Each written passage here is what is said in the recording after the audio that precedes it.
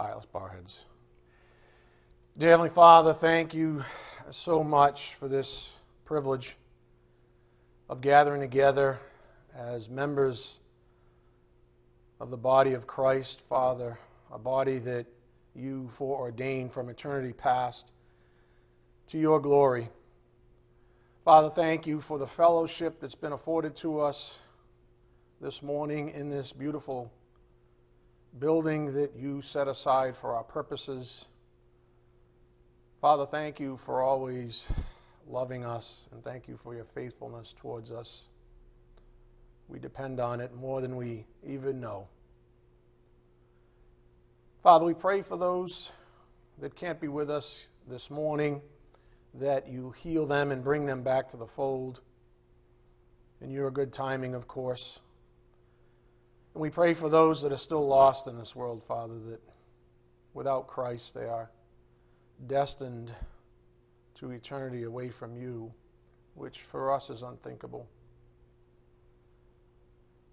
Father, we're most grateful and thankful, of course, for your Son's work on the cross to cancel out that debt and to make a morning like this a reality for each one of us to rejoice in. We just ask for your blessings on this morning's message. May it be edifying for our souls. We ask this in Jesus Christ's precious name. By the power of the Spirit, we do pray. Amen. Again, the Lord is our confidence. On Wednesday, the Spirit began with a quick reflection upon 2019 because we're just coming out of that year. Go to Romans 1:12. Romans 1, verse 12. Quick reflection for all of us to sort of be encouraged by. Wednesday was a time of encouragement. This morning is going to be another time of encouragement. Perspective, keeping things simple. Just the simple fact that we're here this morning.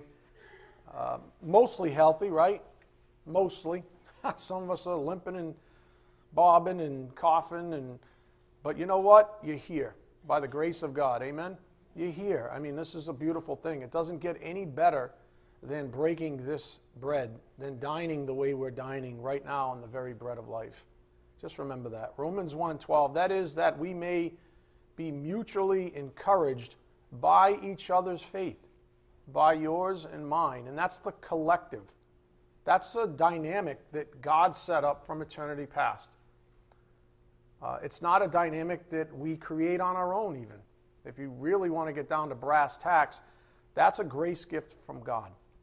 Being able to walk in and have a spiritual, godly, divine viewpoint about gathering together like this is a grace gift.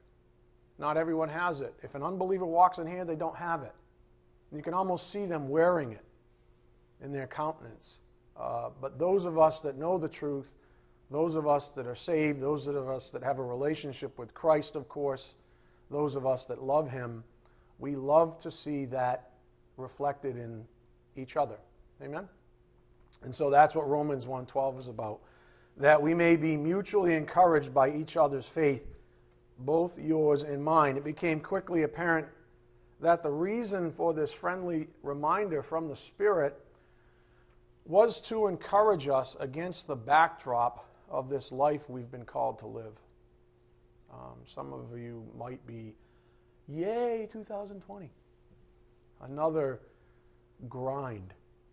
That's unfortunate, but there's always some modicum of truth, right? There's always some backlash of being burnt, being tested, being persecuted, going through trials and tribulations. There's always some memory bank, right, that we draw upon when we look back on a whole year.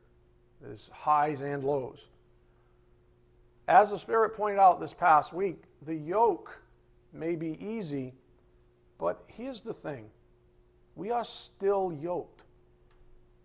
He says, my yoke is easy, my burden is light, right? The idea with a yoke is that you're still yoked, and you're yoked for labor. We are still called to ministry. We are still called to labor jointly with Him to His glory. Doing this in the absence of any real assistance from the world and in fact, in the face of adversity from the world, well, is it fair to say that it's not so easy sometimes? Yeah. It's not easy standing up for Christ. Christ is almost a swear word, at least in these parts of the country. It's almost a swear word. As soon as you say that you're a Christian or that you read your Bible, there's sort of a stigma, a social stigma tied to it. You know, now and people get all political. Oh, you must be one of those conservative people that, you know, throw stones at gays. No. I know people that are gay and I love them. No different than I love somebody that's not gay. What does that got to do with me necessarily, other than I know that it's wrong, it's a sin, and if they ask me, I'll tell them what the Bible says. But I'm not here to judge. And so we get sort of stigmatized as Christians. And that's one angle, I think, one strategy that Satan and the kingdom of darkness uses against us, to do sort of word association. Oh, you're a Christian. Are you one of those Bible-thumping Christians, or are you one of the other kind that is cool, whose pastor is a homophobe, or not a homophobe, a homosexual woman? Which one are you? Are you the kind from the Bible, in other words, or are you this perverted kind that still likes to call itself Christian? So we get a lot of kickback, and I think for those reasons alone, we look back and we say, well, you know, the yoke is easy, relatively speaking, but we still hit rocks and stones and weeds as we're trying to plow this field that we've been called to plow. And so it's okay to say, you know, you're not I almost said a spiritual midget. You're not a spiritual midget because you look back on 2019 and there's some pain involved. There's some recognition of you know, suffering at the hands of this world. That's legitimate. It's supposed to be there. There's nothing wrong with you. And that in itself is encouraging. But beyond that, the Spirit gave us a bunch of Holy Scripture, which is really the sweetest nectar of all, to encourage us. Let's do a quick review. Go to Psalm 55:22. Psalm 55, verse 22.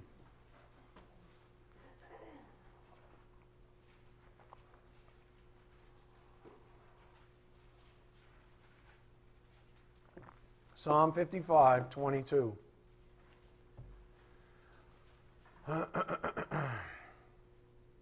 Reads what? Cast your burden on the Lord, and He will sustain you.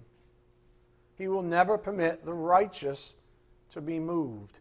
In other words, if you stand in righteousness, you become immovable. Why? Because you're standing in the truth, and the truth is immutable.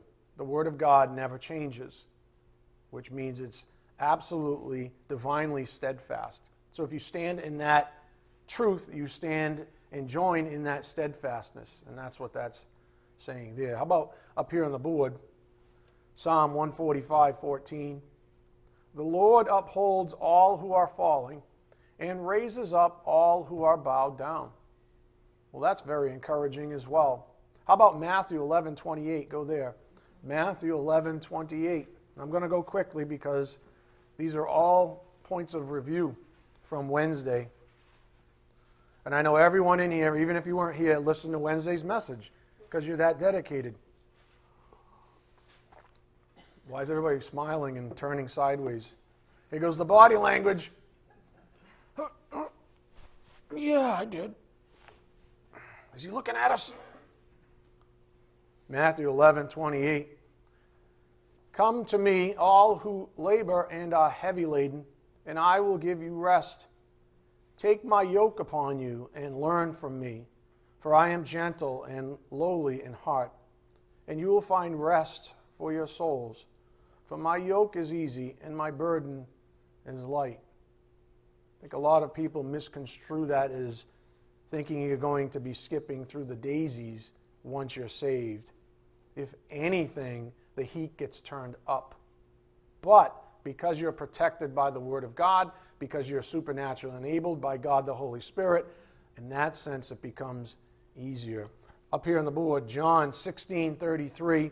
I have said these things to you, that in me you may have peace. That's the great strength, is it not? Regardless of where you're at in your life, the types of trials you're up against, if you have peace, you're transcendent. Nobody can touch you at that point. What can mere man do to you if God is for you? You know what? You ready? Nothing. That's what. Nothing. And the sooner you realize that, the better off you are. He said, I have said these things to you as he was teaching him these things, that in me you have peace. In the world you have tribulation, but take heart, I have overcome the world. And that's where our confidence comes from. How about Hebrews 12:1? Go there. Hebrews 12, verse 1.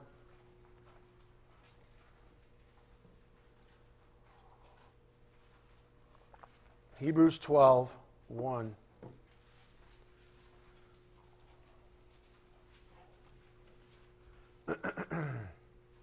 Again, all this should be very encouraging to all of us. Hebrews 12:1, we are encouraged to press on. Therefore, since we are surrounded by so great a cloud of witnesses, let us also lay aside every weight and sin which clings so closely, and let us run with endurance the race that is set before us, looking to Jesus, the founder and perfecter of our faith, who for the joy that was set before him endured the cross, despising the shame, and is seated at the right hand of the throne of God. Consider him who endured from sinners such hostility against himself, so that you may not grow weary or faint-hearted. In other words, I've already shown you the way to plow through this life. I became a man myself and plowed through this life. If I can do it, you can do it. Same power source that Jesus used is available to us. He used the power of God, the Holy Spirit, to live out his life. Of course, he did it perfectly, granted. But who was more persecuted, him or you? There you go. Just know that someone, our forerunner, has gone before us. Our prototype has gone before us. And that should be very encouraging. It means it's possible to be done. 2 Timothy 3:12 up here on the board. Indeed, all who desire to live a godly life in Christ Jesus will be persecuted. End of story. You will be persecuted. How about John 15:18? If the world hates you, know that it has hated me before it hated you. So we have to reconcile these things, right? With the fact that he says, my yoke is easy. Boy, that doesn't sound too easy. Not by world standards, not by fleshly standards. This sounds tough, and in that sense it is. But we're talking about transcendent realities, my friends. Go to 1 Peter 4:12. 1 Peter 4:12. That is the trick, if you want to call it that. It's not the right word, but you know what I'm saying. That is the secret, if you would, to the spiritual life. Living a transcendent life. A life where your focus and your mindset is above the things of this world. Read Colossians 3 when you go home. It's above the things of this world. You're up here. And all the riffraff and the barbs and the harsh words and the attacks and all that kind of stuff, you know what? They're down here. You're up here on the mountain, and they can't touch you. You're untouchable. It isn't until you get tricked into walking down the mountain and you jump in there and all of a sudden you're getting your behind handed to you on a regular basis, and you're weeping and you're crying out and you're praying to God, and God's saying, I've been trying. That's why I sent the bald guy your way. So you could be encouraged to walk back up the hill. You have free access. Everybody down there doesn't. You do. Why don't you walk up the hill? Come back up here where nobody can touch you. 1 Peter 4:12. Beloved, do not be surprised at the fiery trial when it comes upon you to test you as though something strange were happening to you. Don't be surprised, but rejoice insofar as you share Christ's sufferings, that you may also rejoice and be glad when his glory is revealed. If you are insulted for the name of Christ, you are blessed, because the Spirit of glory and of God rests upon you. How about 2 Corinthians 12:10 up here on the board? For the sake of Christ, then, I am content with weaknesses, insults, hardships, persecutions, and calamities. For when I am weak, then I am strong.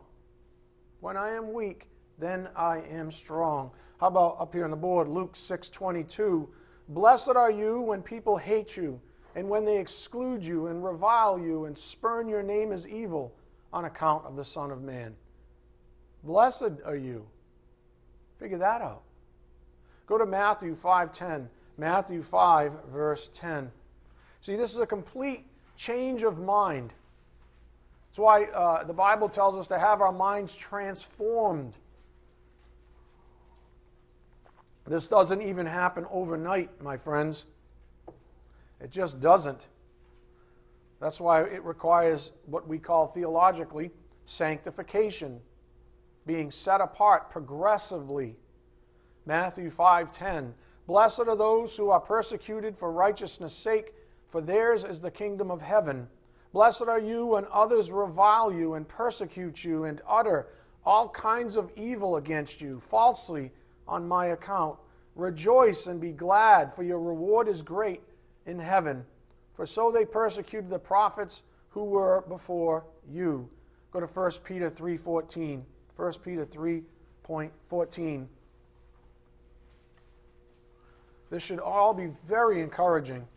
Very encouraging. And it was all planned, you know? This was all planned. This isn't, happenstance. Oh, wow, geez, God forgot about my measly little life. I'm over here suffering. No, you're suffering per the plan of God. That's what brings glory to God. The fact that you can overcome in this ridiculous world.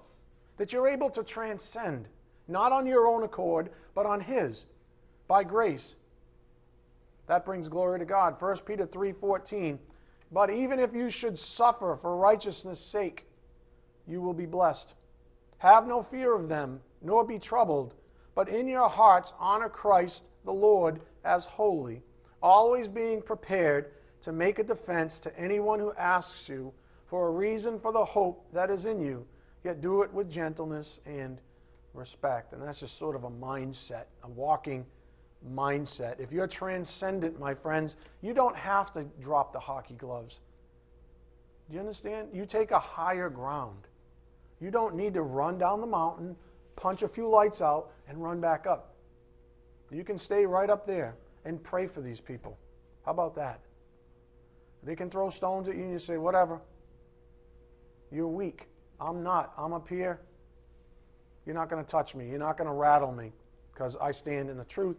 The truth is steadfast, and therefore I am. And that was the encouragement we got at the start of the message. So that was the start of our New Year's Day message. That was back Wednesday. Again, Romans 1:12, that we may be mutually encouraged by each other's faith, both yours and mine.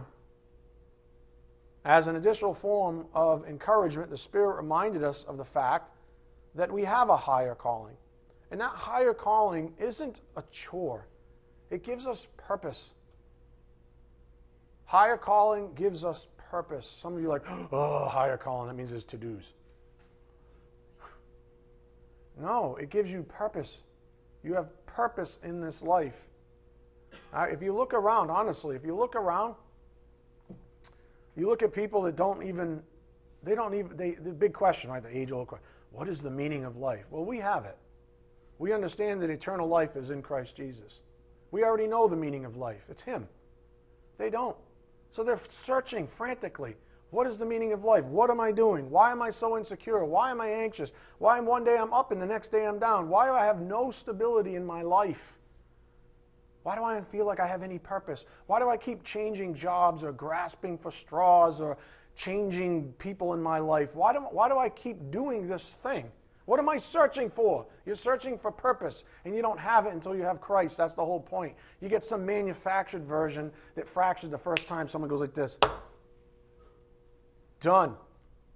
Oh, you put all your self-esteem in this thing. You know what I'm saying? I don't mean to pick on any, but women are encouraged to do it in their beauty, right? Put all your self-esteem in the beauty, and then you turn 40 years old, and you're like, right? And I'm saying, that's not the only thing that sags, right? So you're sagging all over the joint, right? Wait, I'm talking about like your eyelashes. What's wrong with you people? Up here. I'm up here.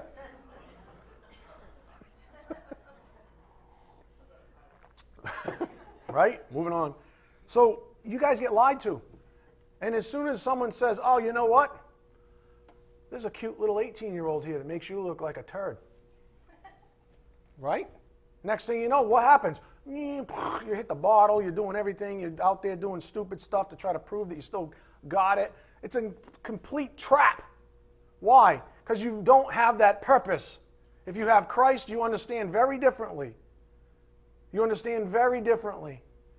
The most beautiful women I know are the oldest ones. And they're in this church. Seriously. Right? And that may be weird to people. But it's the absolute truth. Because I see in them what I'm going to see a heck of a lot closer in heaven than I do in others. Because they've been at this for so long. They have so much wisdom. They're beaming Christ Jesus every time they walk in the door. They're beaming. It was one of the things I used to, not to bring up a sad subject, I used to love that about Bill Johnson. He used to walk in, he was always smiling, he was happy. Why? He said, I have Jesus. Basically, I love Christ. What else can you do? That and a little Chardonnay and I'm good. Kidding. Lois like, yep. I'm just kidding. Right? People like that have a purpose. That's what we want to get to. That's a beautiful thing, and it's also transcendent. Therefore, I call it a higher calling. And you know what? That higher calling predates human history. Started before you were even born, before Adam and Eve were even created. Go to Romans 8:28 if you don't believe me. Romans 8:28. Sorry, ladies, to pick on you like that. I could have picked on men, but obviously I'm in a mood.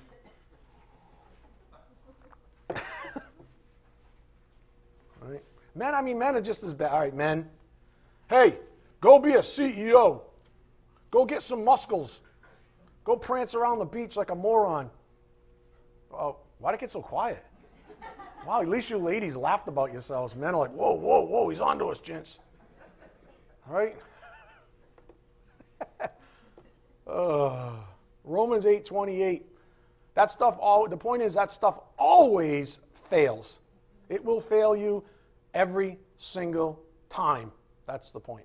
Romans 8:28. And we know that for those who love God, all things work together for good, for those who are called according to his purpose, for those whom he foreknew. That's speaking about before they were even born, before human history even was.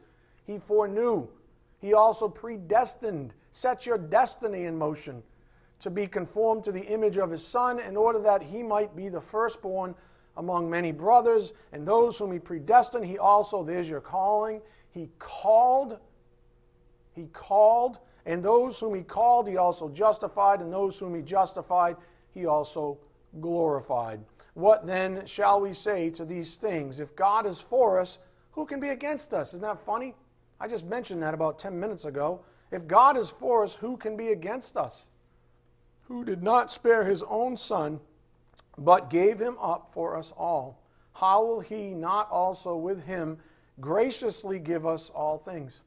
Good question. Really good question. Maybe that's something you all need to ponder on the way home or at home.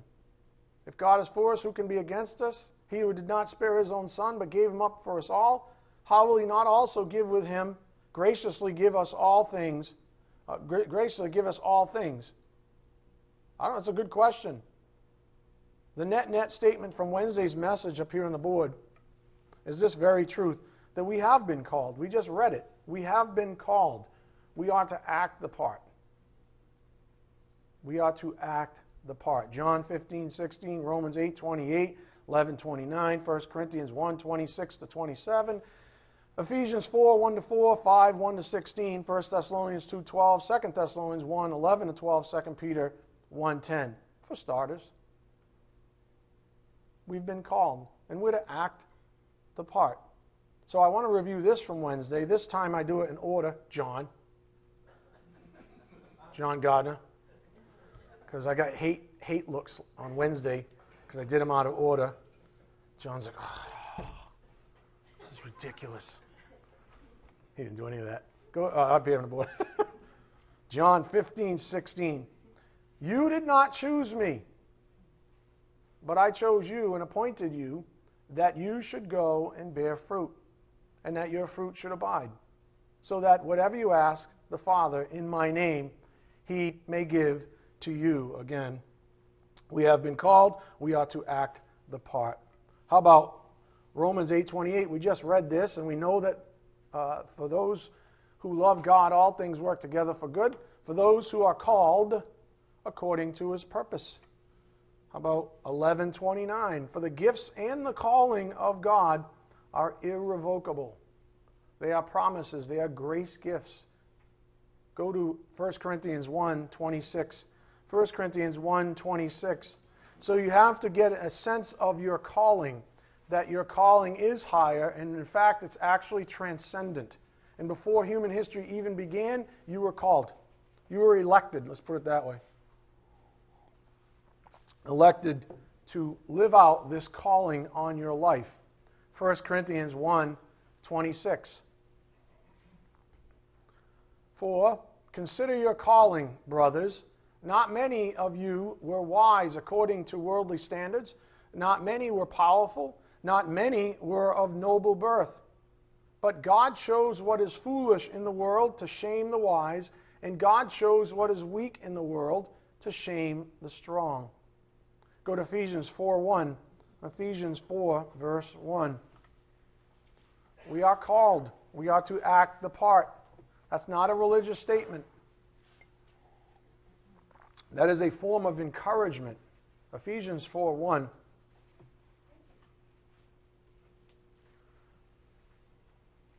Verse 1, I therefore, a prisoner for the Lord, urge you to walk in a manner worthy of the calling to which you have been called.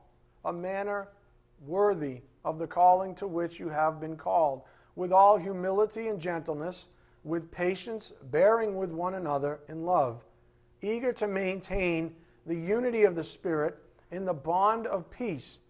There is one body and one Spirit, just as you were called to the one hope that belongs to your call.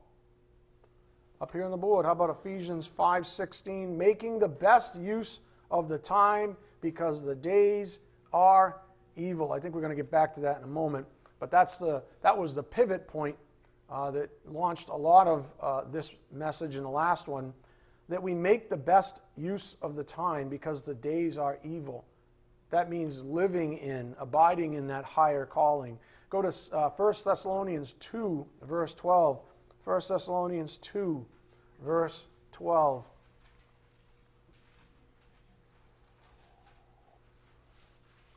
Again, none of this should be, new to you, obviously.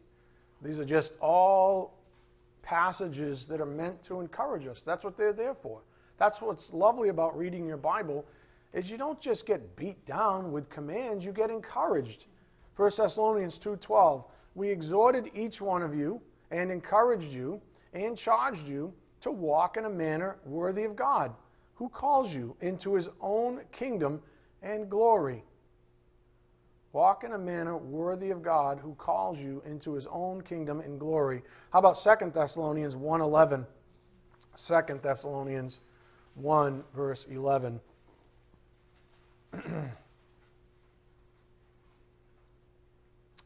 This gives us perspective on who's actually doing the heavy lifting here. It's not us. We're not religious. We don't do this on our own or with our own power source. We do it by the grace of God. 2 Thessalonians 1:11. To this end, we always pray for you, that our God may make you worthy of his calling, and may fulfill every resolve for good and every work of faith by his power. By his power. So that the name of our Lord Jesus may be glorified in you, and you in him, according to the grace of our God and the Lord Jesus Christ. That's very encouraging as well, because it proves to us that he does the heavy lifting. We have to show up, we have to make decisions, but he does all the real work. Right? It's like when Paul said, I worked more than all the other apostles, but it was the grace of God in me. Up here on the board, 2 Peter 1:10. Therefore, brothers, be all the more diligent to confirm your calling and election, for if you practice these qualities, you will never fall. Doesn't mean you're not going to fall temporarily. It means fall from grace, fall from salvation even. Again, up here on the board, we have been called. That is the point. We ought to act the part. I gave you the lyrics of an old favorite song of mine on Wednesday. I'll just give you the chorus this time. It's called All In by Stella Cart. If you can find it, it's good. I still have the CD somewhere in my house if you ever want to borrow it. That I am not ashamed, won't walk away, not trying to disguise or ever hide the reason that I chose to be a fool. For the one who saved my life, I won't apologize. I won't apologize. Go to Romans 1:16.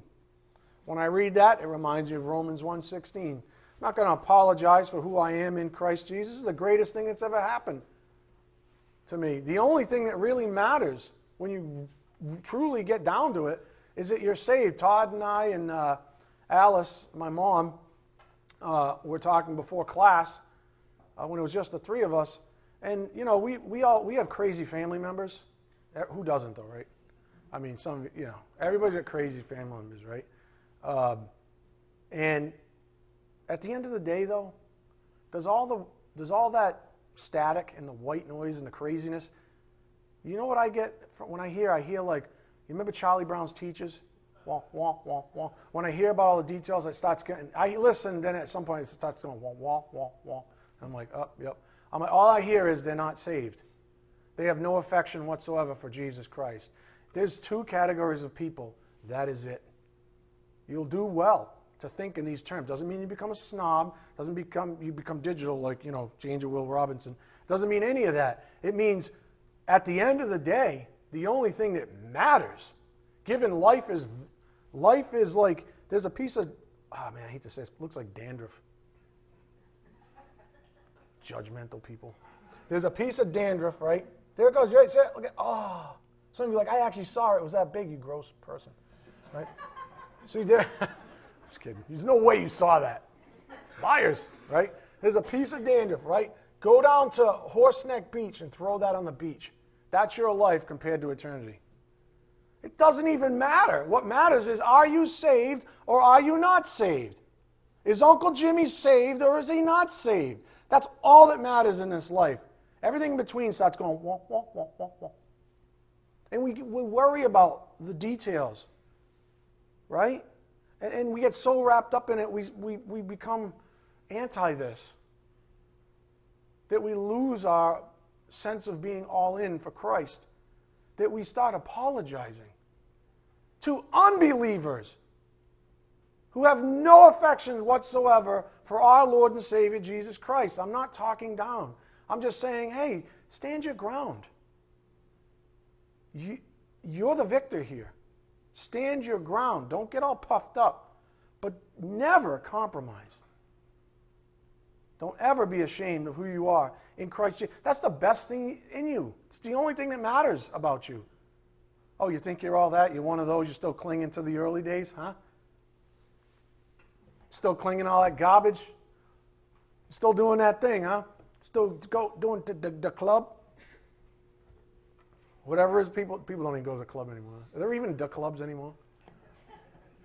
John? What about those rap songs you listen to? Is it true? All of a sudden we become ashamed. What are we doing? How do we in Christ, victors in Christ, called to a higher standing, to a family that is royalty, how do we get put back on our heels? How do we accept that as correct? And then when we take that posture, now we take on the shame that's assigned to it. How does that happen? Romans 1:16. Paul wrote, "For I am not ashamed of the gospel. Far be it. May it never be." Amen? I am not ashamed of the gospel. For it is the power of God for salvation to everyone who believes, to the Jew first and also to the Greek. For in it the righteousness of God is revealed from faith for faith, though you probably have from faith to faith, as it is written, the righteous shall live by faith. Don't ever allow this world to put you on your heels. All right, stepping back now. All that is meant to encourage you in the new year big picture stuff. Our series is titled, part 56 so far, The Lord is Our Confidence. The Lord is our confidence. What we've learned to date is very simple. Humility, as always, is the key to the spiritual life. This we know. You got to show up, people. Applied humility is effectively obedience. When you hear the truth, when you hear the commands of God, you obey. So humility is the key. Applied humility is obedience. Obedience facilitates sanctification, being set apart for God's purposes, walking in a manner worthy of your calling, all that. And then sanctification, that thing, being right with God, leads to confidence in Christ. Being on that track, understanding what you know to be true through the Word of God, that's where you get your confidence. You can take that garbage, cruddy, I got much choicer verbs or words, but I'm not going to use them. You can take that self-esteem of yours and throw it in the garbage. Literally. Punt it. Take it out and punt it downfield. So you can keep this thing. You can keep all these lies you've been peddling me my whole life about me. I'm not going to take it anymore. I'm not going to apologize for being who I am in Christ Jesus. I'm going to walk up the mountain, and I'm going to share my victory with Christ Jesus and everybody else who has it straight. And I'm going to be confident up there. That's what the Spirit's been saying. 56 parts. Obviously, we're pretty slow learners. But that's what He's been saying. Humility, obedience, sanctification, confidence. So if we had to string all this together into some kind of conclusion, we might get the principle we closed with, just one variant. We closed with this on Wednesday. When we're obedient, we're confident. When we're obedient, we're confident. Anyone or anything that incites us to disobedience ought to be categorically thrown out of our lives. I don't know how else to say it. We noted Mark 9:43 to 18. Let's see a sister passage. Go to Matthew 18:7. Matthew 18:7. Anyone or anything that tries to take you, tries to seduce you away from your affections for Christ Jesus, throw them the hell out. And if you can't get them out, call me up. I will gladly do it with you. How about that? Someone's bothering you, call me up. I could go for a good scrap. That's not biblical, by the way. I'm just being a wise guy. Right? But I would protect you like that. You should know that. Matthew 18:7. Woe to the world for temptations to sin, for it is necessary that temptations come. But woe to the one by whom the temptation comes. And if your hand or your foot causes you to sin, what did Jesus say? Cut it off. Anything that does this thing to you, get rid of it. Cut it off. Don't tolerate it. Don't make an excuse for it. Certainly don't justify it.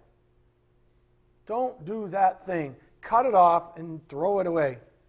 It's better for you to enter life crippled or lame than with 2 hands or 2 feet to be thrown into the eternal fire. And if your eye causes you to sin, tear it out. Tear it out and throw it away. It is better for you to enter life with 1 eye than with 2 eyes to be thrown into the hell of fire. What Jesus is basically saying is simple.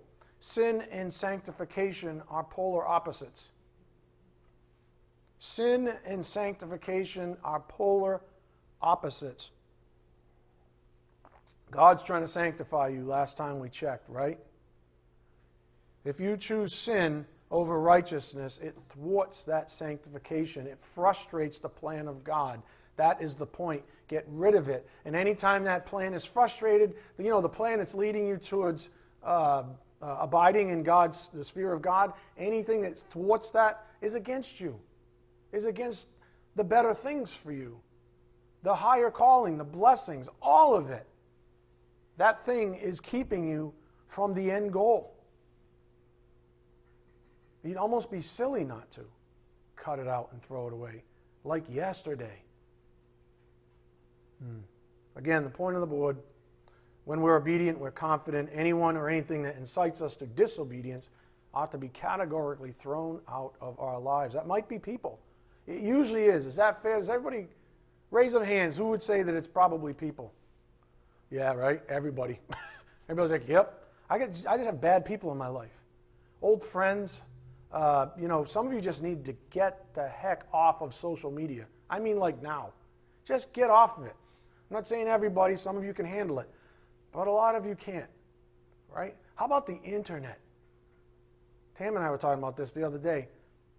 If you were I'm not in some of you, I need the internet for work. Okay. Take the work stuff out. Take the church stuff out. Leave everything. What's left? No, really. Is it typically good or is it garbage in the soul? Honestly, if it's not work and it's not church, what good is the internet? I'm saying, right? Is that fair? Because you're over there, what? Surfing what? What are you surfing for? I don't even want to know. I don't even want to know. Right? And just so you know, it's all getting tracked. I'm a gearhead, right? I'm an engineer. I'm an internet engineer at that. I understand how they do all this stuff. It gets tracked. Every little click you think you're doing, it's all tracked. And don't think that's not going to come back at some point. When things need to be controlled at a very high level, that you can't be pressured. Oh, it seems here 5 years ago you were surfing the net for XYZ. Is this true? Some of you are like, oh.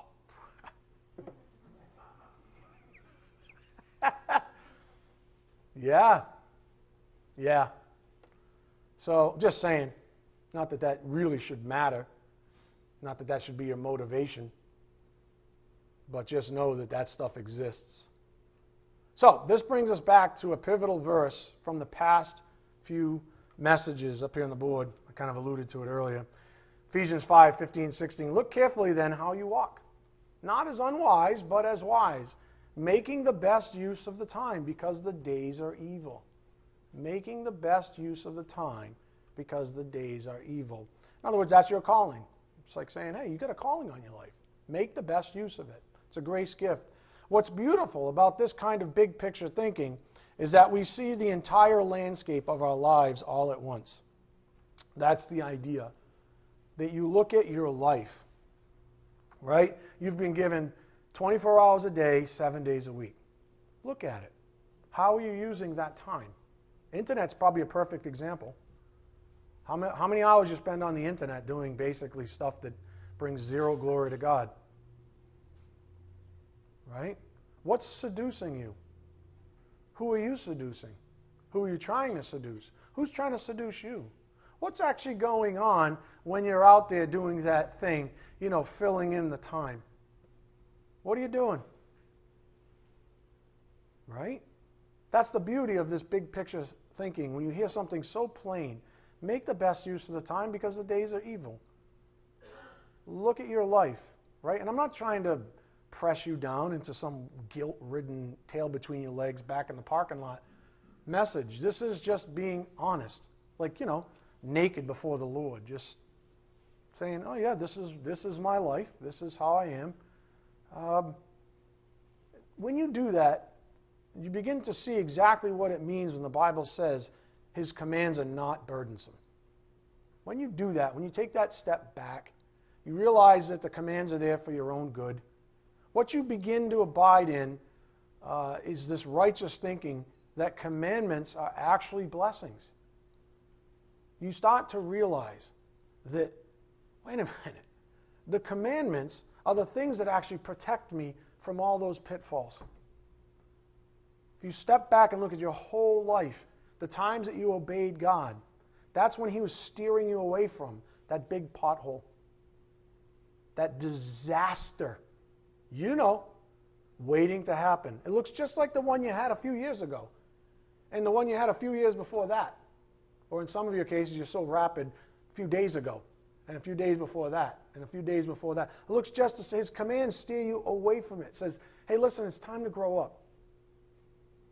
It's time to walk in a manner that's worthy of your calling. Let's walk out of that disaster. Let's stop architecting our lives towards yet another disaster. Let's architect it away from all that. Let's keep our eyes on Christ, just like the Bible says. If God wants to bring a certain something or even someone into your life, let Him do it. Stop searching for it. Stop trying to find it. Go after Christ. To help give that statement some legs up here on the board, the commandments are actually blessings. There are two good sides of obedience. Blessings that accompany obedience, Galatians 5, 22 to 23. That's the fruit of the Spirit. And then riddance of the fruit of disobedience, Galatians 5, 18 to 21. Go there quickly. Galatians 5, let's go Galatians 5, 19. Galatians 5, 19 quickly. We still have a communion service this morning.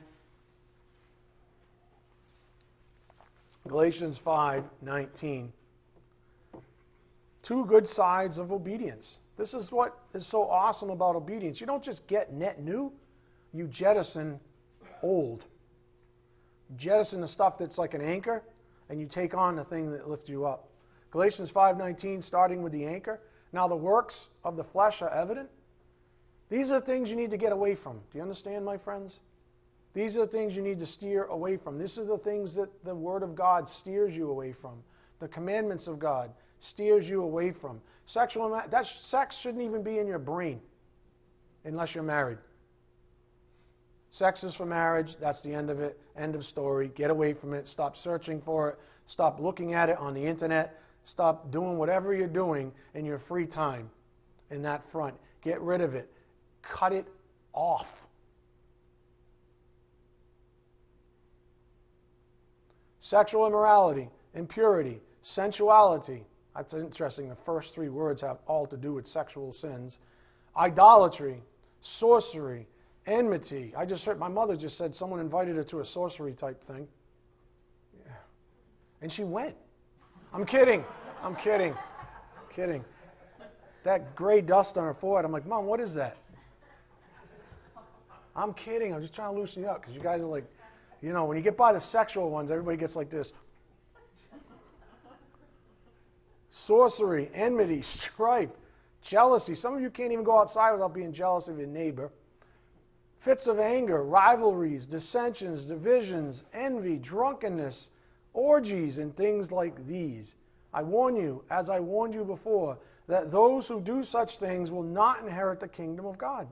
But the fruit of the Spirit is love, joy, peace, patience, kindness, goodness, faithfulness, gentleness, self-control. How do you get that? Obedience.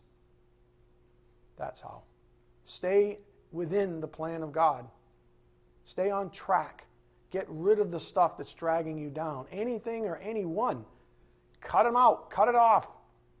Against such things there is no law, and those who belong to Christ Jesus have crucified the flesh with its passions and desires. If we live by the Spirit, let us also keep in step with the Spirit. Okay, that's that point on the board. Two good sides of obedience.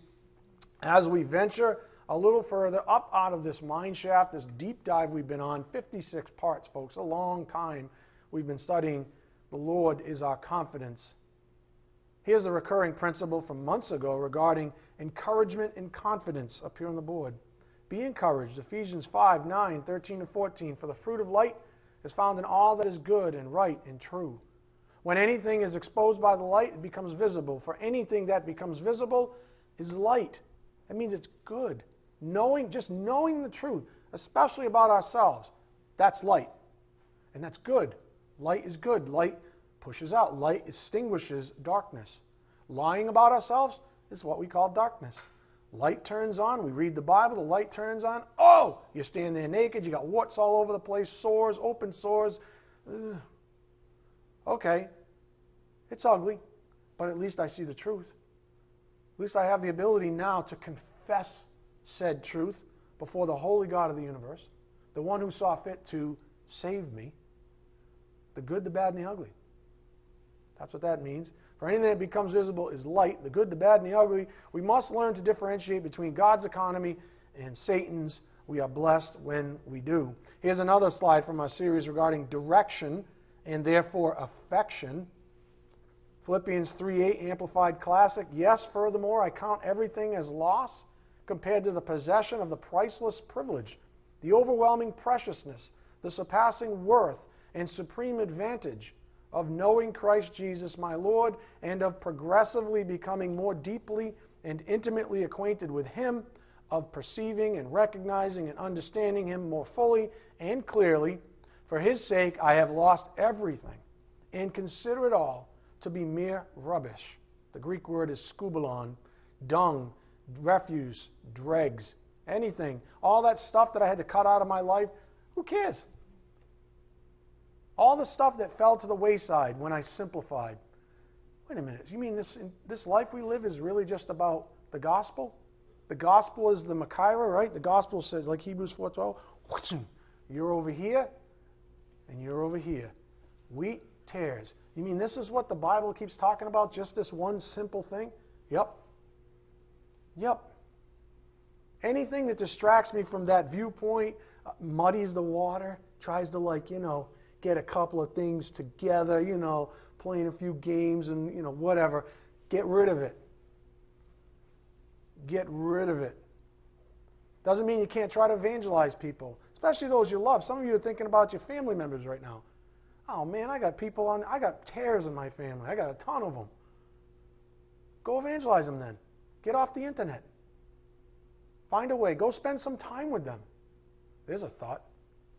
Don't have to be friends with them that way, like the Bible says. You don't become friends with them and then use an excuse. Oh, I'm friends with them because I'm trying to evangelize them. I'm dating them because I'm trying to evangelize them. Oh, stop. Enough of the garbage. Enough of the garbage, right? This is what's being said, though. All of that is worthless. It's junk. In order that, what? I may win or gain Christ, the Anointed One. That's perspective for you. Very encouraging in terms of affection and direction. Another principle from the past on purpose, up here on the board, on the topic of having purpose. Your life is value. God has given each of us a gift called life. It is our precious opportunity to bring glory to God on earth. How shall we use it? How shall we spend our God-given resources? In which economy are we merchandising in? Remember all that study? That was probably 30 parts ago maybe at this point, 20, 30 parts ago. But that was when we were talking about the economy. The fact that if you spend time in Satan's economy, you lose your confidence. You lose your peace. You lose your right standing before God. You have to confess. You have to accept everything is light. You have to confess it before the holy God of the universe to get back to Him. Right? It's not digital, you know what I'm saying? It's this thing, getting back to God, understanding when you're in that economy that bears no good fruit. Think of Galatians 5. If God has the market cornered on everything good, love, peace, joy, patience, kindness, goodness, etc., all the fruit of the Spirit, what is left? All the garbage. All the garbage. So which economy do we function in, and just recognize that your life has value? Like any endeavor in this life, we require training. So on the topic of training, in the past, this is an old principle. Why read your Bible? The Word of God never returns empty-handed. We saw that in Isaiah 55:11.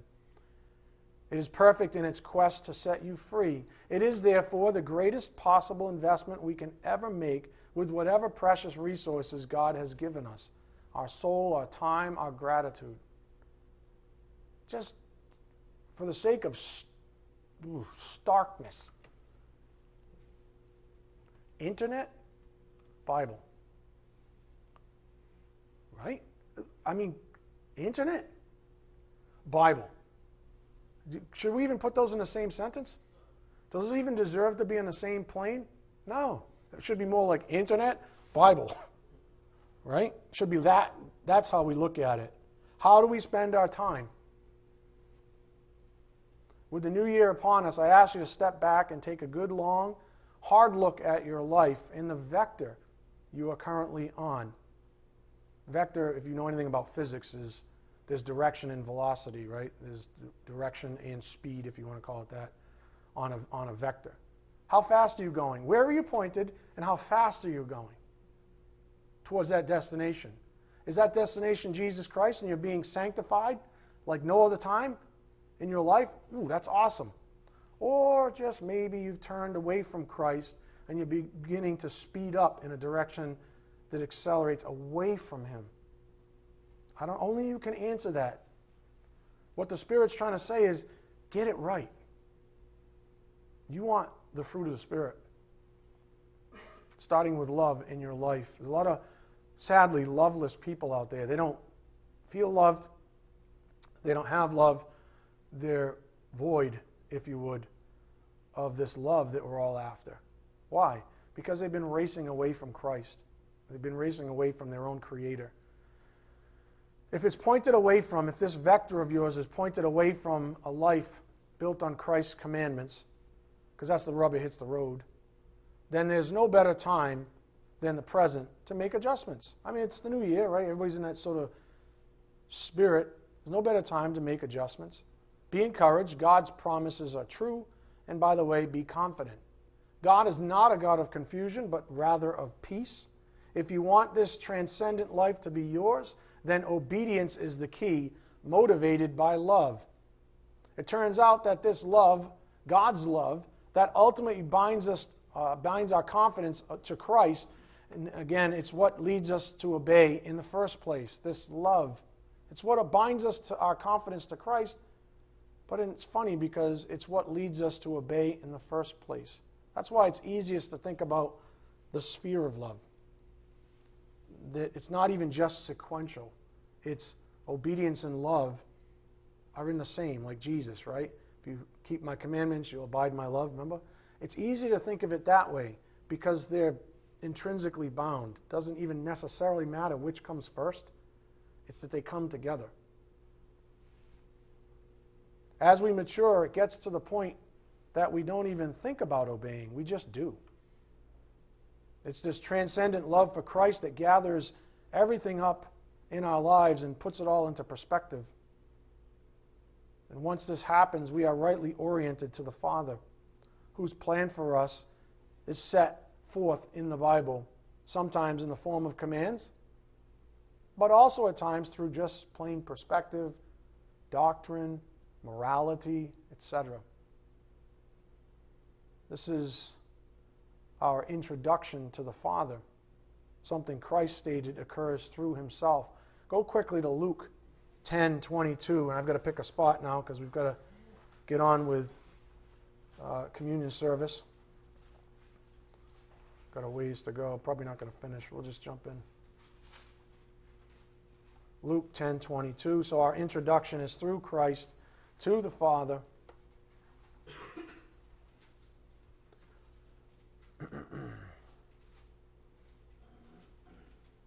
Luke 10:22. All things have been handed over to me by my Father, and no one knows who the Son is except the Father, or who the Father is except the Son, and anyone to whom the Son chooses to reveal Him. So you don't get to know the Father except through the Son. You don't get to circumvent Christ like some religions, some even so-called Christian religions say you can. The only way you get to know, and I'm talking about that know, not the, oh, I know there's God. I'm talking about that intimate know that we've talked about in the past. The only way you know the Father is through the Son. Go to John 8:19. John 8:19.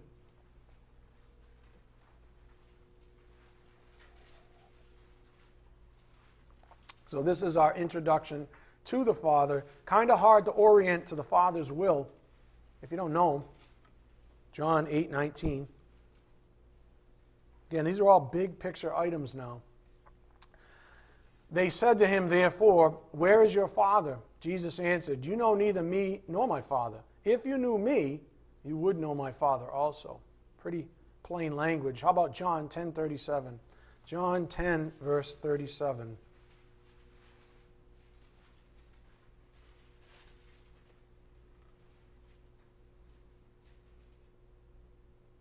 John 10:37, if I am not doing the works of my Father, then do not believe me.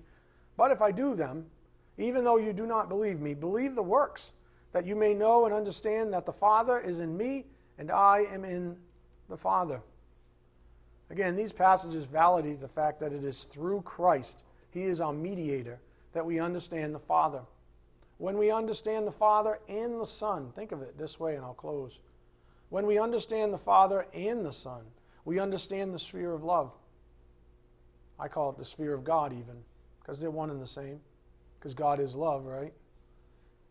Courtesy. We understand this courtesy of the powerful ministry of God the Holy Spirit. So you see that all three persons of the Holy Trinity educate us on the topic of love, because all three are God. This is our old friend up here on the board. God will not fail us. God is love, 1 John 4:16. Love never fails. All three persons orchestrated around this very thing. Saving us in love, orchestrating our lives in love, and then leading us to love ultimately. That's the end goal of sanctification.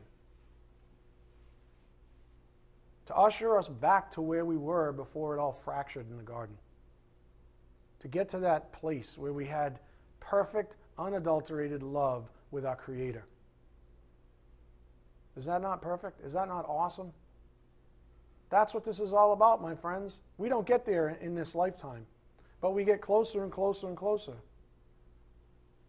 We don't get there perfectly in this life, but we progress towards it. Again, God is love. Love never fails. It is this same love that becomes us when we share in it experientially, when we learn the Word of God. One last verse, and then we got to go to communion. Go to quickly Colossians 3:14. Let's just see what the power of love, that sounds like Huey Lewis, right? Let's just see what the power of love. That's the power. That's wrong. At least you guys are laughing, though. Right? Life is good? Come on. Life is good. It is. We're ridiculous, but life is good. Colossians 3:14. Beyond all these things, put on love. At the end of the day, you want to transcend life itself. Beyond all this, it's like kind of that big picture thinking. Beyond all that messiness down there, it's like beyond all this stuff, put on love. Enduo, remember enduo, put on Christ, put on love. Put on love, which is the perfect bond of unity. Love is the tie that binds us. Not perverted love, not the club love, not any of that. Not romantic love, none of that. Christ's love. Christ's love is the perfect bond of unity. That goes, by the way, inside and outside of marriage. Christ's love is the perfect bond of unity. I'll give you the ESV version, right? Above all these things, put on love, which binds everything together in perfect harmony. In perfect harmony. And then look at verse 15. We'll read it and then I'll close, I swear. Let the peace of Christ rule in your hearts, to which indeed you are called in one body, and be thankful. Let the word of Christ richly dwell within you. In other words, read your Bible. Let the word of Christ richly dwell within you, with all wisdom, teaching and admonishing one another, with psalms and hymns and spiritual songs, singing with thankfulness in your hearts to God. And I'll close with this before we partake in communion service. We have the most confidence when we know we're rightly oriented to our Father in heaven through Christ, His Son, our Lord and Savior. We know we're right when our convictions are founded in the word of truth. We stand on this truth when we take it in humility, beginning with reading our Bibles daily. This is not only the right way to be set free, to be sanctified, and in turn bring glory to God, but you know what? It's precisely the way Jesus lived His life. It's precisely the way Jesus lived His life. Okay, let's get ready for communion service, gentlemen. Cue up a little music.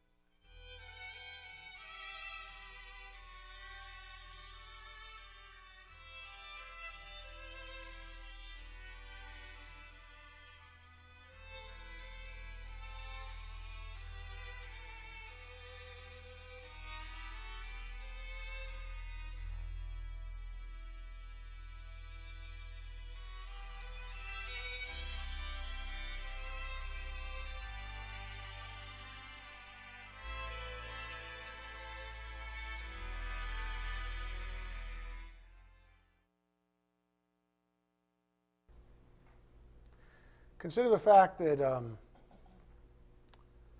Jesus was born to die. Consider the fact that God sent His only Son so that we might have eternal life. Consider the fact that without His spiritual death, His substitution on the cross, the good plan of God the Father would never be satisfied. That all of this was orchestrated, that you were called, predestined. This whole thing was foreordained before any of us were even born. All of it orchestrated and architected by God the Father. Think of the privilege of getting to know that through the Son. No one else has that opportunity. There are a lot of people in this world that think they know God and they don't. You have to go through the Son. Think about that. 1 Corinthians 11:23, for I received from the Lord what I also delivered to you, that the Lord Jesus on the night when He was betrayed took bread, and when He had given thanks, He broke it and said, this is my body, which is for you. Do this in remembrance of me, in remembrance of the person of Jesus Christ. Let's eat the bread.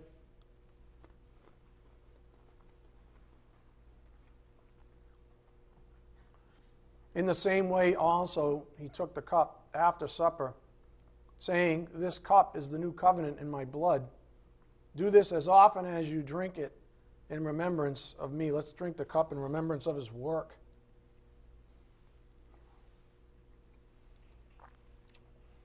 The Bible says, for as often as you eat this bread and drink the cup, you proclaim the Lord's death until He comes. Let's bow our heads.